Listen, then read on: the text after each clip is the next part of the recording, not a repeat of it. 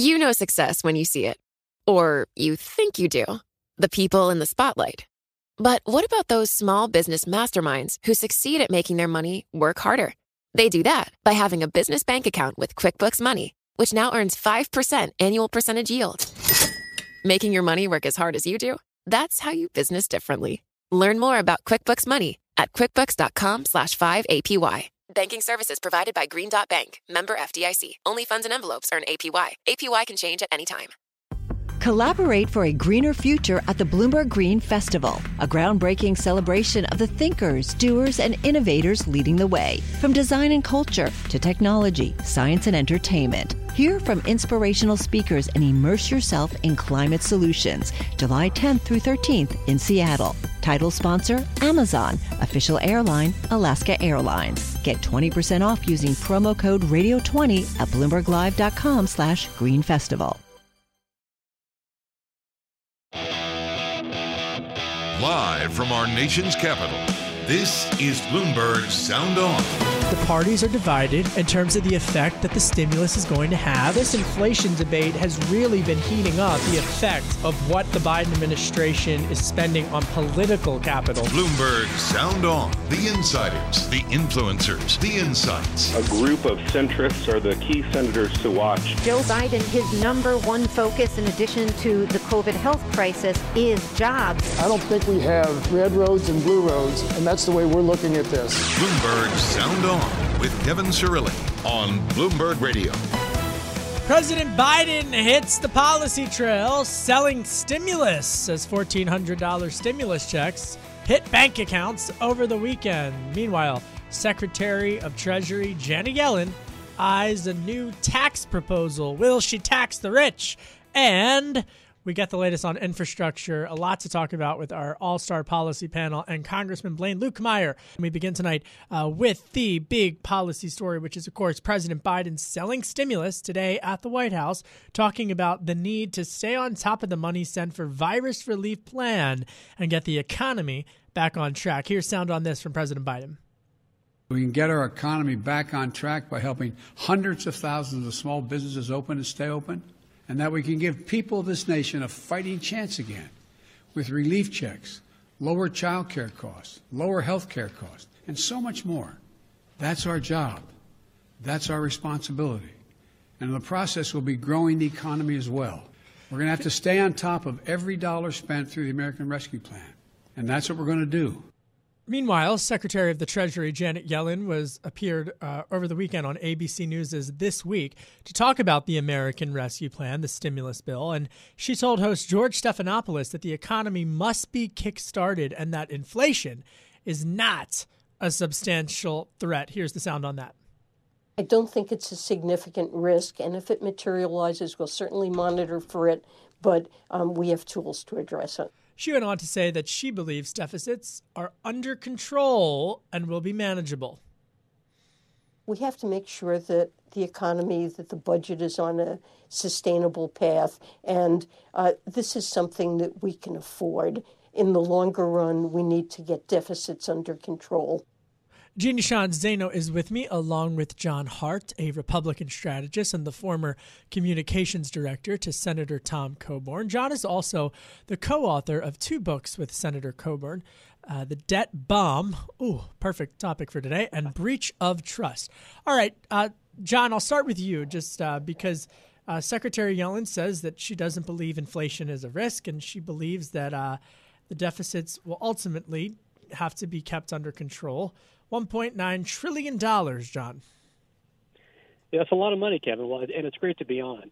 You know, I come at this with 3 assumptions. I think number 1 is we live in a world of finite resources. Number 2 is not all spending is created equal.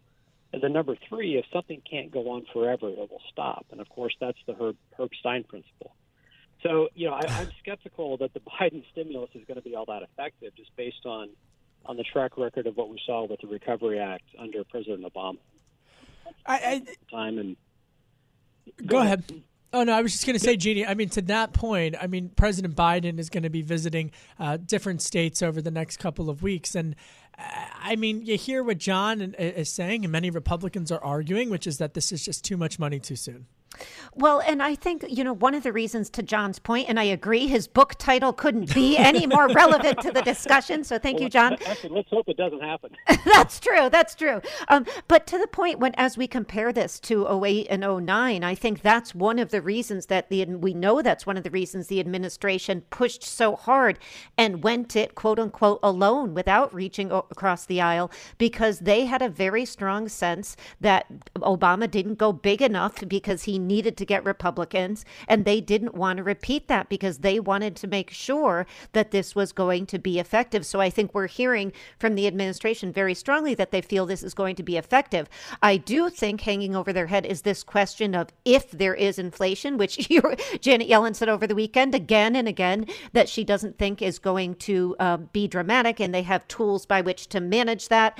And we've heard several economists, many say that we have no choice in a once-in-a-century pandemic but to go big and address it all at once, or we are going to be in trouble. So I think that's what the administration is banking on here. I think to bring it back to John's point, and by the way, our executive producer, Christine Barada, said, I told John to get wonky, and we're already a couple of minutes in the show, and you're talking about Herb Stein. So I think we can check that box that we've officially gotten wonky in the first block. Yeah. But to that point, I mean, when you do zoom out, for lack of a better word, and you look at all of the increase in cash, for lack of a better word, into this economy, not just over the next couple of months, but truly over the next couple of years. This is not just going to be a let's press a button and then $1.9 trillion goes into the economy. It's going to take a couple of years. I ask this respectfully, but is it going to be disposed evenly, or are certain sectors going to not benefit but be at a disadvantage because they're not getting the same amount of liquidity into their industries that others are? Do you know what I mean? If you plug one hole in a leaky cauldron, it comes out somewhere else. Yeah, I can speak to that. I think I'm concerned on a couple levels. I think number one is that if you look at the multiplier effect of the Obama stimulus, one of the best surveys done recently, Valerie Ramey, looked at 10 years of studies, said the multiplier effect was between 0.6 and 1.1, and of course 1 is a wash. 1 is that $1 in produced $1 of output. So there's a strong case to be made that the Obama stimulus wasn't effective, and by, quote, doubling the output or doubling the amount of spending, it's not going to make it more effective. But it displaces capital and misallocates capital, but what it does longer term is it makes it more difficult for Congress to get its head wrapped around and politically to embrace the kind of spending that could actually have a better multiplier effect. We're looking at infrastructure, looking at basic research and development, a lot of climate-type research that should be done is going to be more difficult because we've just spent $1.9 trillion, and it's going to be much harder to get Republicans on board with any future investments. Jeannie? I'm not convinced, and I hear that argument, but I'm not convinced Republicans would have gotten on board even if this spending bill had been, on board with immigration and infrastructure and these other big packages that we hear are going to be pushed out pretty soon. I'm not sure that they would have been willing to go along with everything they have politically and electorally on the line as we look at 2022. So I think, while I think the president is going to continue to talk about bipartisanship, they have redefined bipartisanship to say the American public wants this, including vast majorities of, or at least majorities of Republicans. And that means it's bipartisan. I agree with John. I don't think we're going to see big spending bills on infrastructure. I think we're going to see a piecemeal approach on some of these things. But I'm also not convinced that if this bill hadn't gone forward, Republicans would have been on board for the rest of it. John, I wish coming up we're going to talk about the tax proposal, but I still want to stick with stimulus because I still think it is the big story driving the day, and I think it colors the tax debate, the looming tax debate, I guess, that we're going to be having. But when you look at where the pandemic loans and how they've even been doled out. The Senate Banking Committee is questioning whether Goldman Sachs, for example, paid dividends at the expense of lending to businesses and households during the pandemic, as lawmakers are starting to be more skeptical about the money that's being doled out. So Chairman of the Banking Committee, for example, Sherrod Brown, and yes, Elizabeth Warren, we're going to be talking about her a lot this hour. They sent a letter to Goldman CEO David Solomon last week, and they're asking how their banking unit made use of a temporary weakening of capital requirements last year. I bring this point because the scrutiny from lawmakers who set up these programs, it's like they set up the programs and now they're scrutinizing the private sector that's doling them out. And I just think it's a – go ahead, John. No, I mean, that's you're touching on a critically important issue because Congress today is not well positioned or capable of doing the oversight that needs to be done in, quote, normal times. But they set up – this is what I struggle with. I hate to interrupt you, but let me ask you a better question. Yeah. And it's tough. It's like they set up the rules, or they set up they doled out the hand of the cards, and now they're judging how the cards are being played. You know what I mean? Right. Exactly. So Congress impugns and indicts other people for their own failure to develop targeted legislation that helps the American people. That's really how Congress operates. And how this bill is executed, as Barack Obama can tell us, because of everything from the Affordable Care Act to his own stimulus package, is critically important politically and economically and in every other way. And that's why we see Biden with Gene Sperling trying to get somebody to make sure that this is rolled out. But of course, $1.9 trillion, let's be honest, there are going to be problems in this. And I don't see any way around that. But as the president is, taking it seriously, trying to make sure that the execution goes at least according to a way that the American people can look at it and feel that they can trust the government on this. Well, I said this before, and over the last couple of months, I thought that was one of the most surprising things as a reporter, just to see all of the stimulus funding get released and not a bipartisan communicative plan on either side in terms of how small businesses could be able to get access to it. I was just completely baffled, especially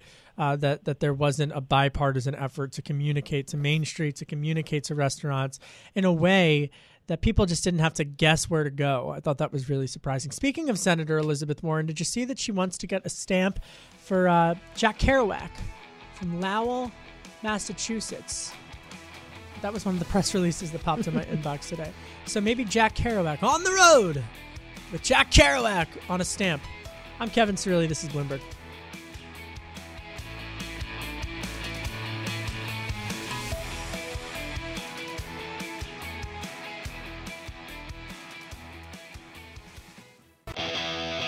This is Bloomberg Sound On with Kevin Cirilli on Bloomberg Radio.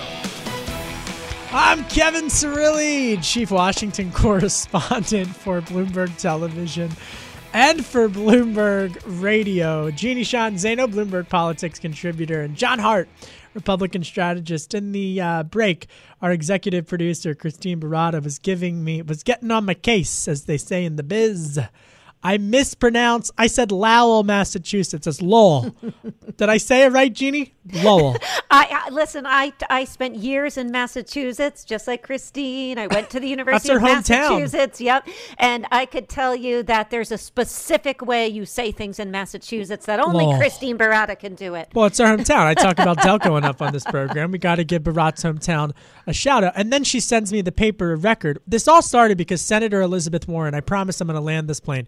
Senator Elizabeth Warren put out a press release today that she and the other Senator Markey, they want to have a Jack Kerouac U.S. postal stamp because Jack Kerouac is from where? Not Lowell, Lowell, Massachusetts. So Barada sends me this article from what she refers as the paper of record of Lowell, the Lowell Sun, that says George Clooney appears in Lowell's Belvedere neighborhood for a movie shoot.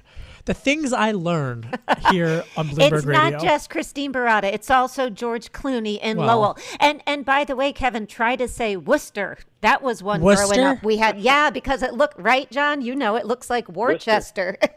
All I know is how to say hoagie. School in Boston, so yeah. I went to Penn State. Okay, Senator Elizabeth Warren. Senator Elizabeth Warren has, as we know, has proposed raising taxes on billionaires and the ultra wealthy, and it comes at a time in which the administration is starting to pivot toward tax reform. And Heather Boushey, who's a member of President Joe Biden's Council of Economic Advisors, spoke with my colleague David Weston earlier today about the long list of urgent and important needs for the next economic package, focusing on infrastructure as well as addressing climate change. I talk about this because now it's unclear whether they're going to release a tax proposal ahead of infrastructure. So take a listen to the sounds on this from Heather Boushey at the White House. Those at the top of the income distribution, have seen their incomes not be subject to the same kind of shocks. And, the stock market has continued to do quite well over the course, especially the latter half of the year.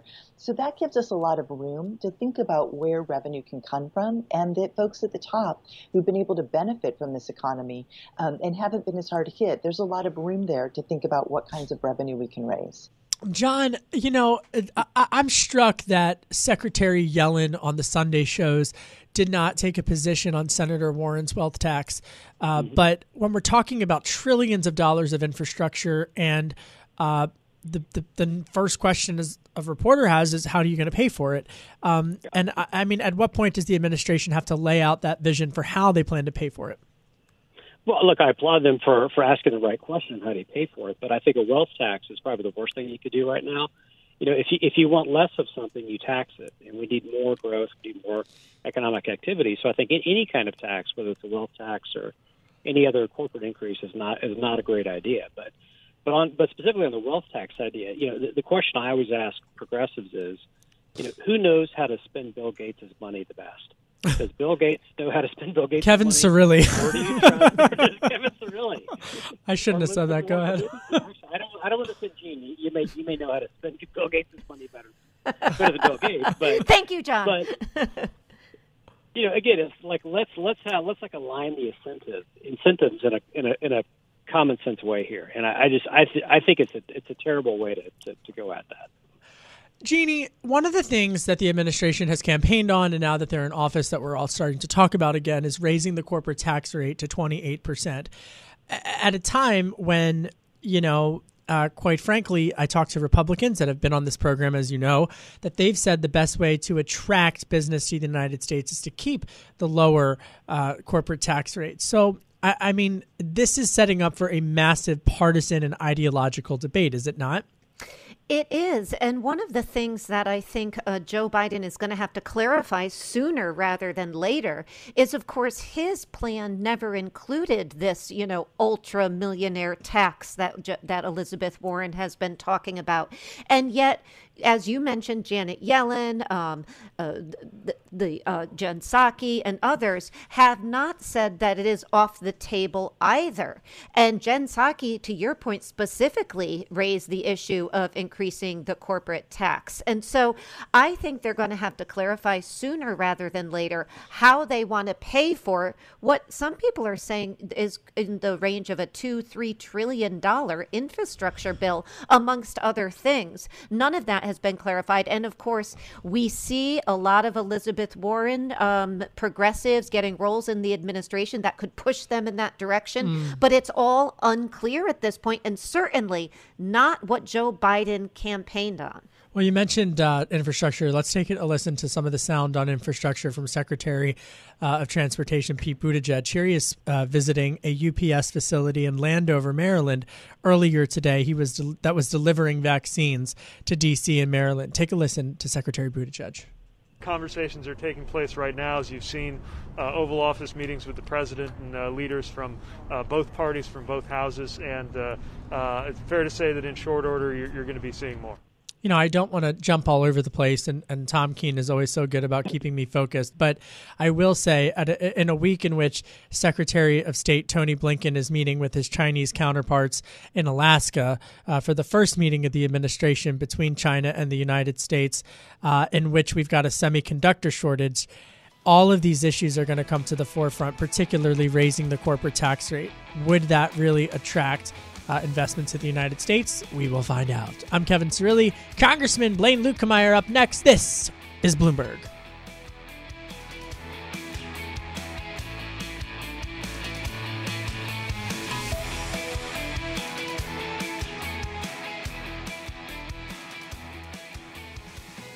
My name is Kevin Cerulli. I'm the chief Washington correspondent for Bloomberg Television as well as for Bloomberg Radio, accompanied by Bloomberg Politics contributor Jeannie Sean Zaino and John Hart, co-founder of C3 Solutions, a Republican strategist and the former communications director for Senator Tom Coburn as well. All right, folks, let's talk. Before we talk about immigration, I do want to touch on some of the virus news, because here in Washington, D.C., Mayor Muriel Bowser has lifted some restrictions, and that is set to go into effect next week. And she will also, get this, she will also allow some fans in the stands for the Nationals and D.C. United. Last week, Nats players wrote to the mayor criticizing her for not doing it, as other sports stadiums and sports teams across the country had already gotten that approved. I thought that was an interesting little bit of nuance. But meanwhile, more nations are halting the AstraZeneca shot. Germany, Italy, Spain, and France have suspended use of AstraZeneca's COVID-19 vaccine amid a health scare related to reports of blood clotting. I'm reading from the Bloomberg Terminal. The moves are creating yet another delay for the European Union's inoculation campaign. For a second straight week, new coronavirus cases in the United States rose at the slowest pace since the pandemic began. So some good news. Puerto Rico warned residents to be vigilant after detecting Brazilian and California variants of interest on the island. But again, that AstraZeneca news and Europe really dominating a lot of the COVID conversation throughout the day. So Germany, Italy, and France, again, have suspended the use of AstraZeneca's COVID-19 vaccine amid a health scare related to reports of blood clotting. They joined countries including the Netherlands and Ireland, that have already halted the use of the product. The developments are yet another blow to a vaccination campaign that's proving embarrassingly slow and politically damaging for governments across the EU. Jeannie, I got to say, United States, and I'm not, I mean, both administrations, I would argue, deserve some credit here for we're not having that problem here in the United States. They do. And we heard scientists as well. We heard Dr. Fauci over the weekend, and, it is striking to think that a year ago we did not have a vaccine. And within, less than a year, we have a vaccine. It is being rolled out. We're told by the president every adult who wants it will be able to get it by May 1st. I mean, that is, a huge, huge accomplishment. But to your point about Europe, feels good. It does feel good, but I think we also have to know another country that did this very well was China, and they built their economy after that. You contrast that with what's going on in Europe, and I think that is incredibly striking. Well, I would add Israel into that, John. As well. Yep. Yeah. Go ahead. No, but to that point, I mean, yeah, I still think China's going to have a lot of questions to answer, especially during this week, and we'll be careful. We will be talking a lot about that tomorrow and keeping a careful watch on those talks with Secretary Blinken as well as his counterparts when they meet in Alaska later this week. Okay, immigration is driving a lot of conversation this week as well. Congressman Kevin McCarthy, did you hear this? Congressman Kevin McCarthy, a Republican from California, the top Republican, of course, in the House of Representatives, he led a delegation to the border in El Paso, Texas, where he called the influx of unaccompanied young people the Biden crisis. The Biden crisis is what House Republicans are calling this. So Speaker Pelosi's office, they put out a statement that said, quote, McCarthy is desperately trying to distract Americans from the fact that every single House Republican voted to block a relief bill. I want to play for you what Minority Leader McCarthy said at the border earlier. Here's the sound on this. It's fascinating. Take a listen. I came down here because I heard of the crisis. It's more than a crisis. This is a human heartbreak. This crisis is created by the presidential policies of this new administration. There's no other way to claim it than a Biden border crisis. John, is this the Biden border crisis? Why are we seeing such an increase of immigration suddenly talking about this? Well, I think, yeah, he is partially to blame. But look, I mean, I think to be intellectually honest, I mean, immigration is a multi-state, multi-nation issue where you have economic conditions that create incentives for people to cross the border. But I do think there is some merit to McCarthy's position that Biden's more open borders position has incentivized a lot of bad actors to take advantage of what they perceive to be a more porous border. Look, I think President Trump did some good things on immigration, but he messaged it in a terrible way for the most part. So I think we need to go back to the shining city on a hill that Reagan talked about. It has walls, yes, but it has doors for people who have the will and heart to come here.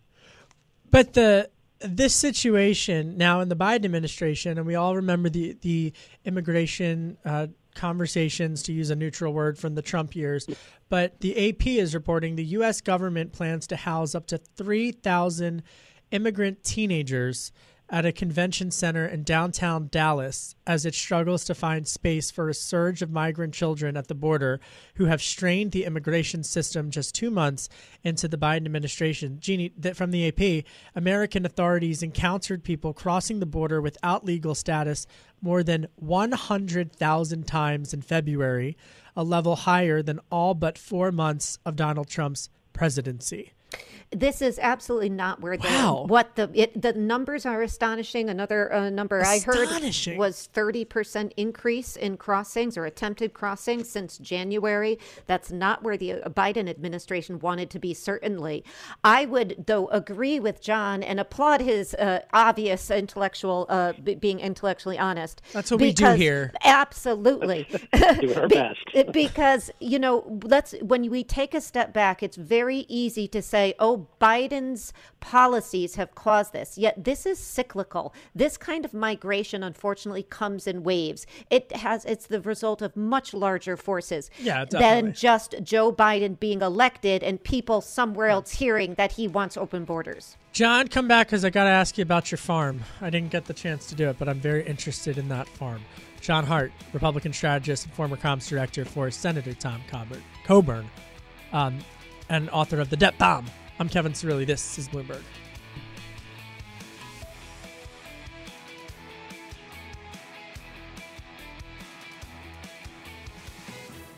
You know success when you see it. Or you think you do. The people in the spotlight. Athletes, actors, artists. But what about the people behind the scenes? You know, the ones who make it all happen. The lighting engineers, the sideline photographers, the caterers. They're small business masterminds. And if there's one thing they have in common, it's making their money work harder. That's why they have a business bank account with QuickBooks Money, where they are now earning a generous 5% annual percentage yield. Yes, 5% APY. Making your money work as hard as you do? That's how you business differently. Learn more about QuickBooks Money at quickbooks.com/5APY. Banking services provided by Green Dot Bank, member FDIC. Only funds and envelopes earn APY. APY can change at any time. This is Bloomberg Sound On with Kevin Cirilli on Bloomberg Radio. I'm Kevin Cirilli, Chief Washington Correspondent for Bloomberg Television and Bloomberg Radio, accompanied by none other than the Bloomberg Politics contributor Jeannie Sheehan Zaino, and Congressman Blaine Luetkemeyer joins us on the television line. He's a Republican representing Missouri's 3rd Congressional District. He's also the ranking member of the House Small Business Committee and a senior member on the House Financial Services Committee. Congressman, great to talk with you again. I just got this headline in my Bloomberg. VP Harris, Kamala Harris, on whether tax hikes are going to be in the recovery bill in order to pay for the next recovery bill. And she says, quote, I want to make sure I have this right, quote, we haven't really figured out what the next phase is going to be honest with you, and we're going to make those decisions. You know, this just happened last week, and we want to get on the road, make sure people know what it is. So I'll keep you posted. That's not a no, Congressman. Thank you, Kevin. Good to be with you again. Always a pleasure. You talk to the Democrats behind the scenes and in the elevators and on the floor of the House when nobody else is around. Well, they'll tell you, get ready. It's coming this fall. They're trying to figure out how to frame it, how to work it. It probably will come through another reconciliation bill of some kind later on this fall, and because it only needs 51 votes in the Senate, and so they know that it'll never pass without going that route. So, and it does limit what they can do. However, they still can raise most taxes with this, and they love the money in your pocket, and they're going to go get it. Congressman, it's Jeannie Shanzano from New York. It's Jeannie. Great to talk to you. I wanted to ask you, today the president was out promising much more oversight than he says happened for his bill under the Trump administration, and he talked about their failure to do that. And a lot has been reported about some of the fraud and suspicious activities surrounding the PPP program. So how confident are you, and what do you think Congress can do at this point to make sure that oversight this time around, particularly with the PPP, works?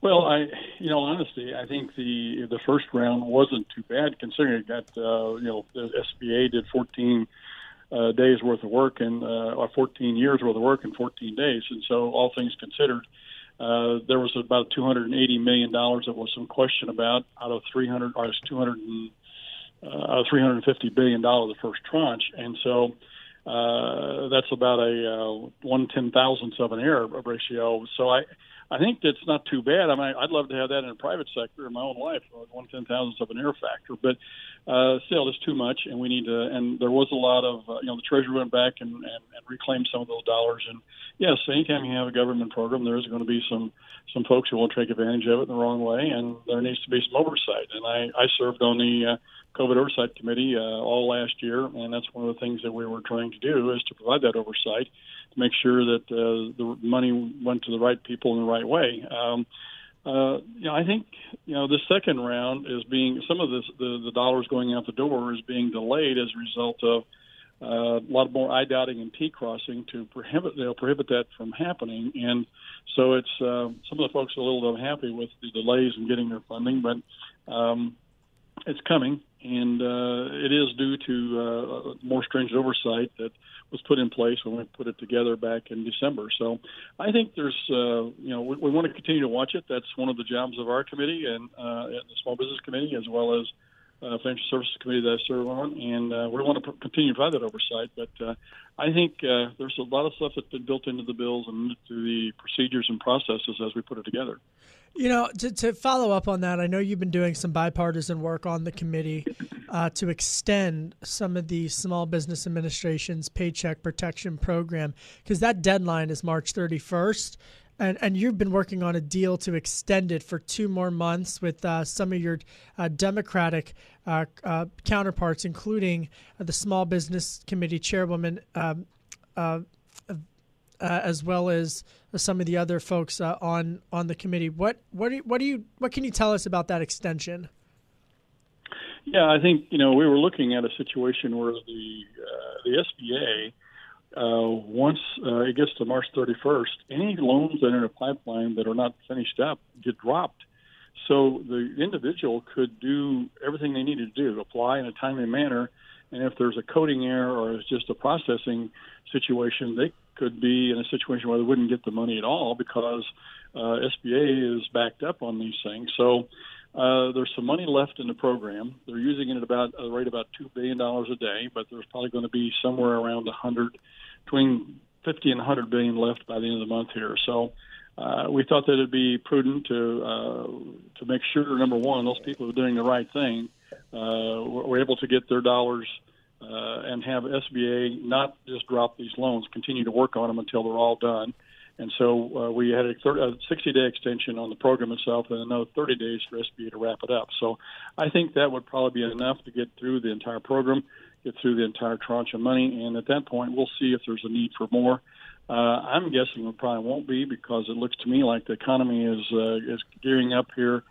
Things look pretty good. And actually, the numbers of folks applying are slowing down significantly. So, but we'll see. This is a program that's been very successful, and we want to make sure that it continues to help those that it's intended to help, which are the worst that have been hit by the COVID thing from a financial standpoint, and it's been successful in doing that. So we want to continue it if it's necessary. But I think it's getting close to the end here, and we don't want to have a permanent program here. This is something that was temporary, and I think we need to look at it in that way. Congressman Blaine Luetkemeyer is with us, a Republican from Missouri's 3rd Congressional District. Did you see this over the weekend? Secretary Yellen said that U.S. inflation risk remains small and manageable. Do you agree with that assessment? Well, yes and no. I think short term, yes. Long term, no. I think short term, There's still going to be, I think our recovery is going to be slow. The inflation problem is going to be slowed from the standpoint that people are still not going to be engaged as fully as they could be. And even once we get fully engaged, you're still going to have problems with supply chain.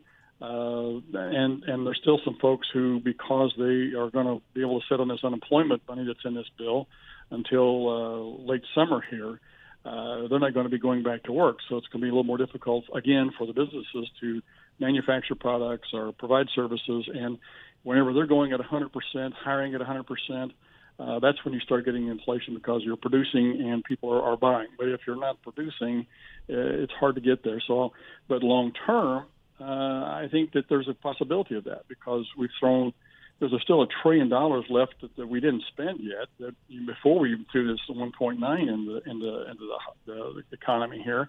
So when all this money is able to be spent, there could be a good possibility that it would be an inflationary factor. But I think short term, no. Long term, I wouldn't bet against it. And Congressman, especially, and let me finish that. Yeah. Especially with energy prices, I think that's the key on the long term. I'm sorry. No, I'm sorry. I didn't hear you talking. So I wanted to ask you about a slightly different issue that you raised several weeks ago, because it's something that my students ask about all the time as they have been investing. Should there be increased regulation on short selling? It's something I know you talked about. And I'm sorry to say that we have a lot of students who are, heavily invested, not economically, but psychologically in this now. Well, yeah, my committee had a hearing on the GameStop situation the other day. And, I asked the question of the witnesses during that hearing. I said, did the system work the right way?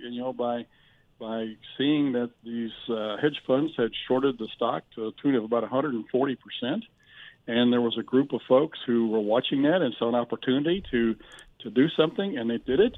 Was that the market correcting itself, or is there a need for more transparency, and there's a need for some other things in there to stop that from happening?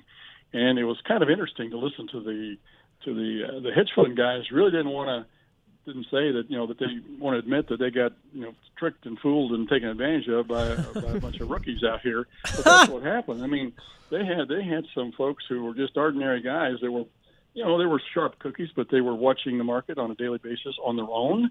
They weren't playing with anybody's money but their own. And lo and behold, they got together and started working together, and they took advantage of the situation and brought those hedge funds out. So I really. I asked the guy who was the main guy for Wall Street Web there, and our Wall Street Bet on Reddit, and he said, I think the only thing we need more of is transparency. If there's more transparency, I think we're fine. All right, so, I don't know. Well, we don't know either, but come back and tell us. That's Congressman Blaine Luetkemeyer. We always appreciate his time. March is Women's History Month, and here with today's installment is Bloomberg's Renita Young. On this day in women's history in 1946, former First Lady Eleanor Roosevelt is appointed U.S. Representative to the United Nations. President Harry Truman appointed her. Roosevelt contributed greatly to UN policymaking, serving as chair of the Human Rights Commission. She was the only woman serving on the 6-person delegation that would eventually produce the Universal Declaration of Human Rights in December 1948. Now, because of Roosevelt's massive contributions to international human rights and law, President Truman would later call her the First Lady of the World. Roosevelt served in this position until 1952. That's today in women's history. I'm Renita Young, Bloomberg Radio. Jeannie Shanzeno, are you going to be here on St. Paddy's Day? I'm going to be around. I'm half Irish. I must celebrate. Yeah, no, I'm half Irish too. I already got, my family sent me Irish potatoes and I already ate them. Oh. I think I was supposed to save them, but I can't. I can't just have one. I'm Kevin Cirilli. This is Bloomberg.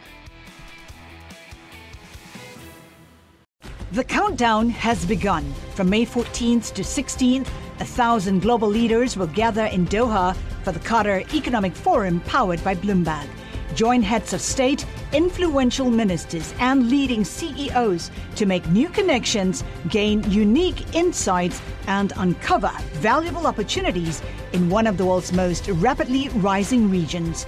Request your invite for this exclusive event at QatarEconomicForum.com.